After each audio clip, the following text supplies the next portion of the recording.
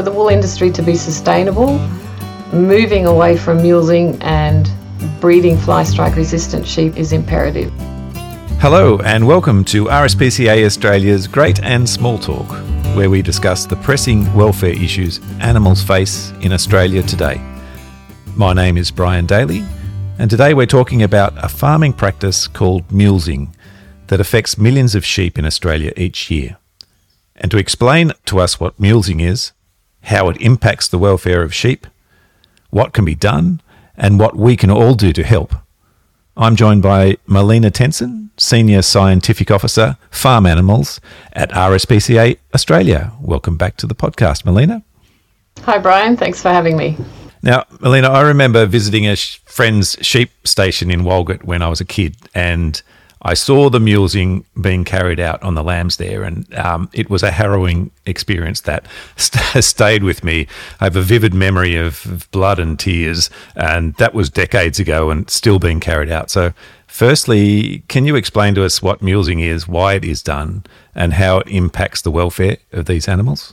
Yeah, I can imagine you would have been pretty traumatised by that experience because mulesing really isn't a pretty sight. So yeah, what is mulesing? Well, first of all, maybe picture a traditional merino ram standing proud with large curled horns and huge wrinkly folds of woolly skin around their neck. It's a pretty iconic image of an Australian merino sheep, and they were and continue to be bred to have lots and lots of wrinkles. So basically that means more skin surface and more wool on the animal. And these same sheep, because they have so much wrinkle, are also prone to fly strike. So what's fly strike? And I'll get to mulesing in a minute. The woolly wrinkles and folds of skin, particularly around the tail and the backside or the breech area of the sheep, are prone to becoming moist with urine and feces. And this then attracts blowflies to that area. These blowflies lay eggs in the skin folds, and when these eggs hatch, the maggots literally feed off the sheep's flesh.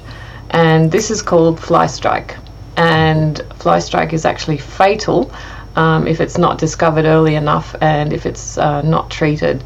So now we come to mulesing, because mulesing and fly strike are obviously related.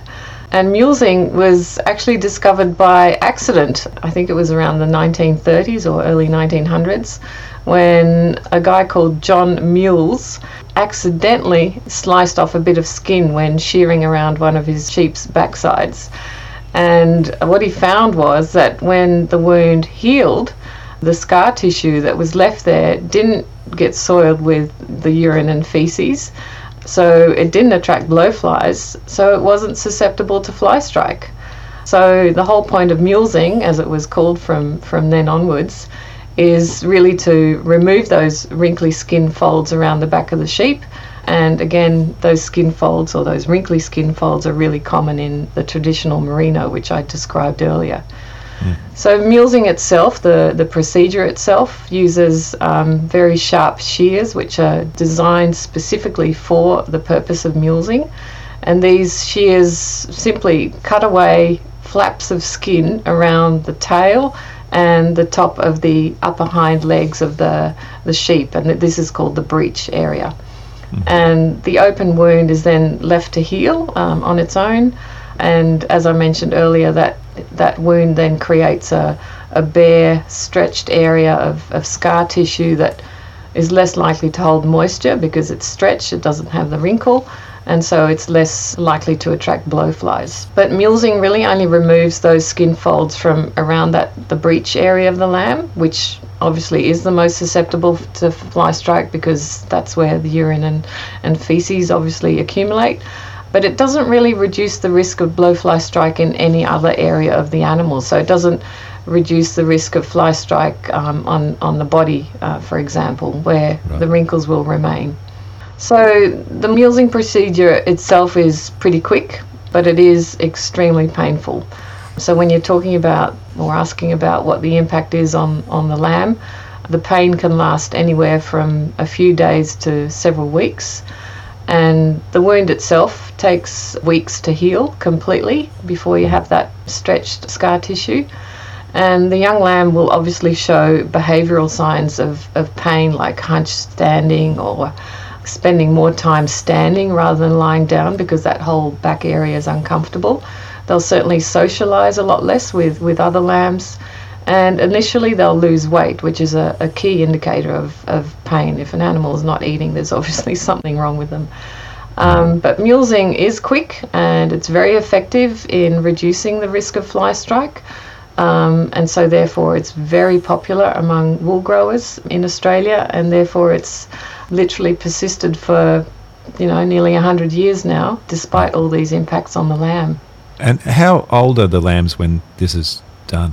So the age varies, but recommendations are to do it between 2 to 8 weeks of age, but it could be up to 12 weeks of age. It sounds really painful. And it's only for sheep that are farmed for wool? Mainly performed on merino lambs, so merinos are the sheep that are farmed for wool.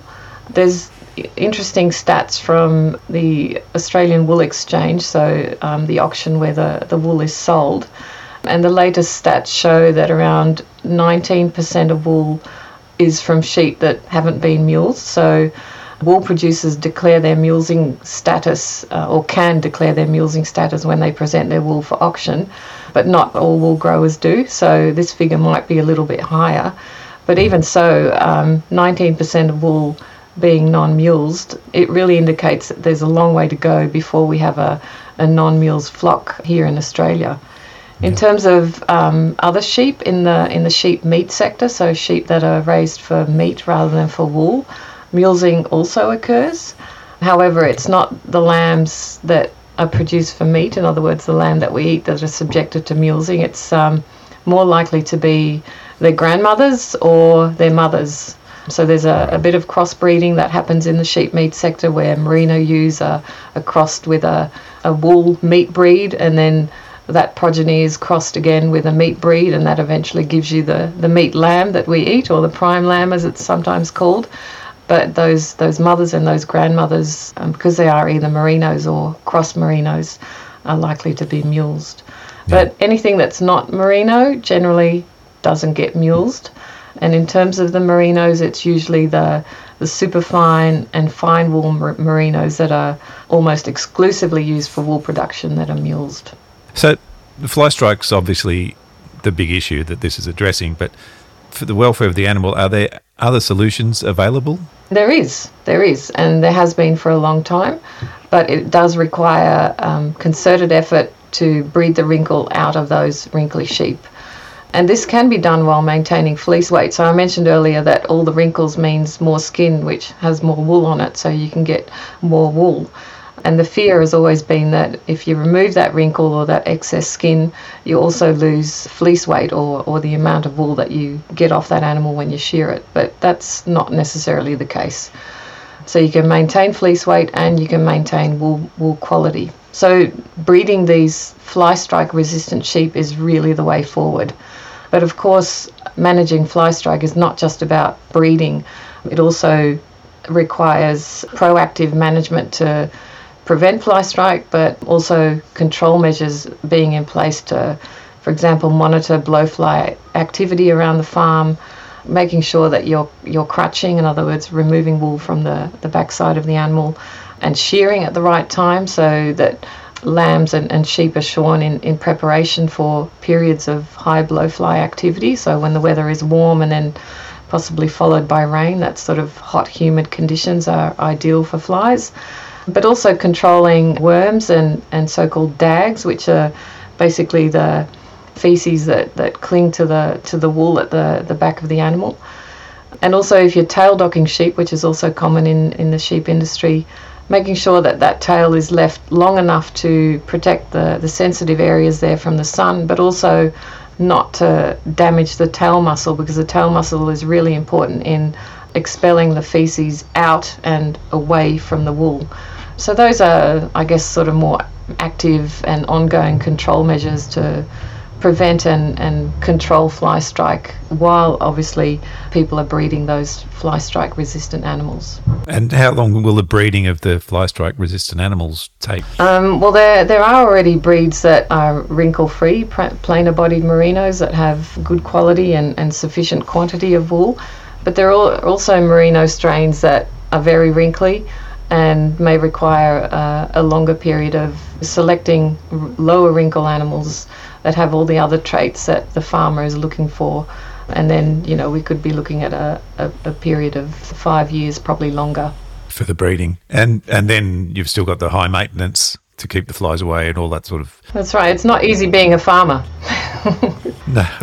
And that's obviously why the mulesing is chosen as the way to deal with it. As you said, it's very quick and it is reasonably effective. But what about pain relief? Is it common, uncommon for farmers to use any pain relief? And if it's not used, then why wouldn't it be? Well, let's just say that there's no anaesthetic that numbs the breech area before those sharp shears come into action. It's not like, when we go and have a skin cancer or something removed, we get a nice little local anaesthetic. There's nothing like that available. However, there are other pain relief options available.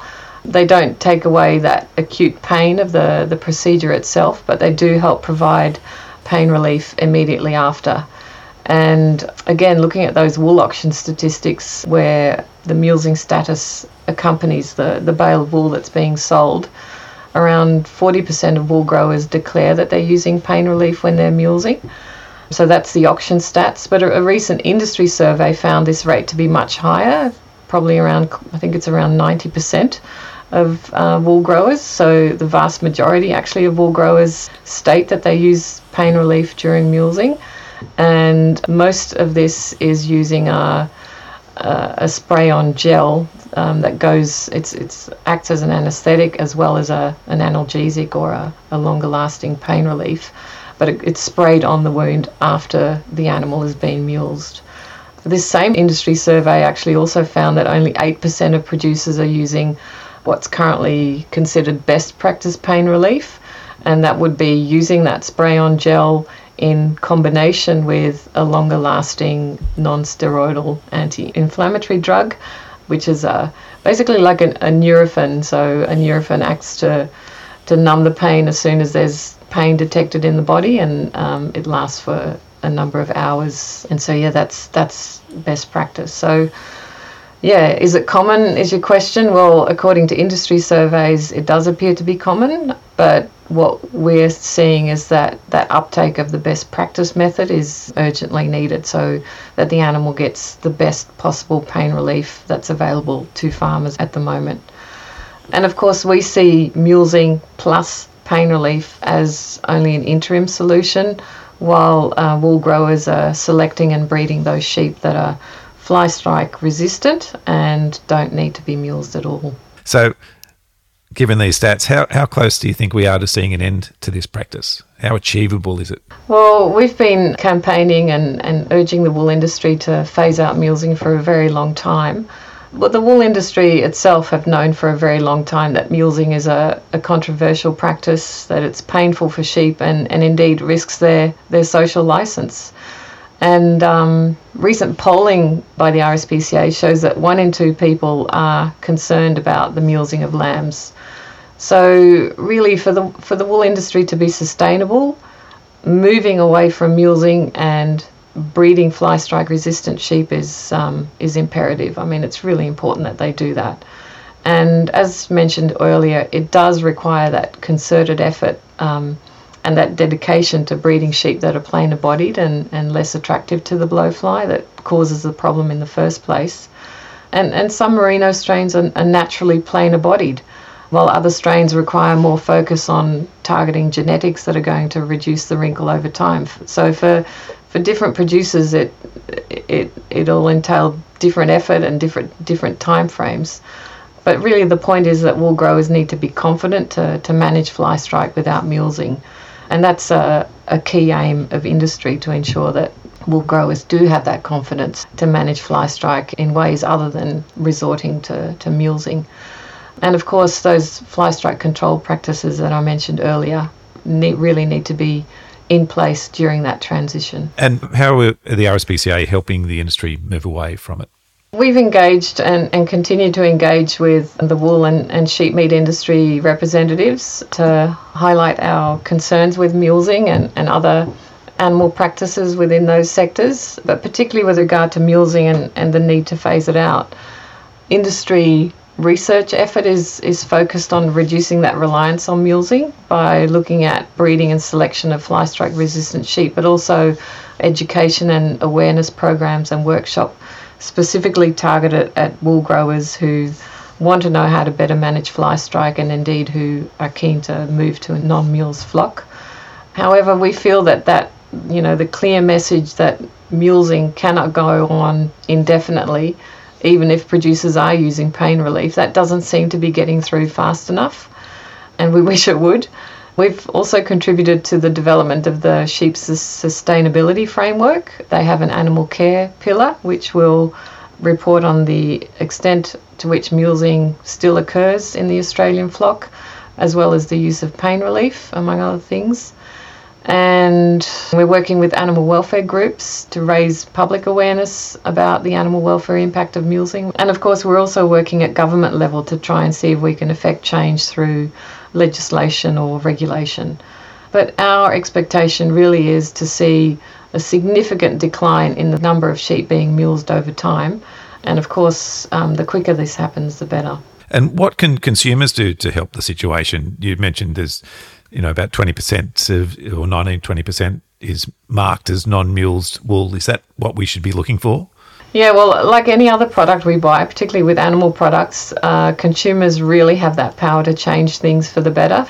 So if you like that warm woolly jumper, I'm wearing one right now. If you like a tailor-made suit from high quality wool, or you sleep under that cozy woolen doona in winter, then really what you can do to help fast track that move away from mulesing is to seek out products from non-mulesed wool and ask the retailer that you want non-mulesed wool. And as with anything, strong consumer demand for that non-mulesed wool is going to encourage more wool growers to move away from mulesing to meet that demand. And that's likely to be the quickest way that we'll see an end to this barbaric practice. I actually read the other day, coincidentally, of a farmer in Walgett that's moved away completely from the merino industry and is now into the meat industry because it just became too difficult to sustain the practice. As you said, the social license just wasn't there. So obviously it's an issue that farmers are looking at. So if consumers demanding that we get non-mulesed wool, then there's a market for it there. That's right. And thanks very much, Melina, for giving us the update on where we're up to in eliminating this practice of mulesing. Let's hope the industry can move away from this quickly so that these sheep no longer suffer. Thanks for having me, Brian. We've been talking today with Melina Tensen, Senior Scientific Officer, Farm Animals at RSPCA Australia. And thank you for listening. If you would like any more information on mulesing, visit the RSPCA Australia website at rspca.org.au. You can also subscribe to the podcast series at the same website, or all the usual podcast suspects. I'm Brian Daly, and I look forward to your company next time on RSPCA Australia's Great and Small Talk.